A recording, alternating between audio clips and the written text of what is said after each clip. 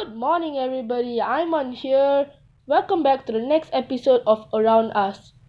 Today, our topic is going to be about foreign workers. Did you know roughly about 534,300 people in Singapore are foreign workers and more than half of them are being discriminated against their social status?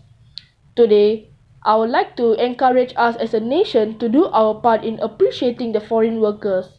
I feel that everyone must be treated fairly regardless of their social status. Firstly, foreign workers have been treated unfairly through discrimination. For example, Mr. Tangavalu mentioned in an article which was published in the Straits Times that he visited a clinic recently. When he went to the clinic, he witnessed a construction worker being denied of the medical attention he needed. On the other hand, Mr. Tangavalu's family was treated completely opposite of the construction worker. The receptionist spoke in a tone that was much nicer, unlike how she spoke to the construction worker. Sadly, this proves that foreign workers are being unfairly treated because of discrimination. Do you know why it is important to respect foreign workers? Foreign workers sacrifice so much to help us build our nation and to get us to where we are today. They came all the way to Singapore to help us build and develop our nation. They also left their families and came to a foreign country in order to support them. However, the pay they get is lesser compared to others. By putting in so much hard work and effort, the least we can do is to treat them fairly and equally.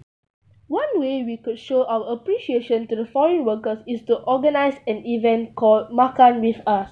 This event can be held at Ang Mo Kio Community Centre and invite foreign workers in the Ang Mo Kio division and residents to join us. This event can be held on Racial Harmony Day, so after a long day at work, they could spend some meaningful time and relaxing. We can even play some traditional games with them. By this way, they get to know about all the different cultures in Singapore.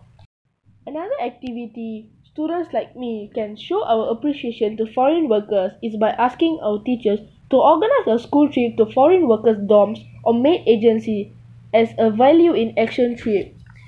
We can go there and listen to their troubles, as we all know that foreign workers go through stress due to overworking. They get very minimal rest. We can go there and encourage and assure them that we are here for them. Thus, we are able to understand our foreign workers better and treat them with respect. Hence, I think as a nation, we can do it. I have come to the end of my podcast. I hope you enjoyed listening to my podcast. Thank you and have a nice day.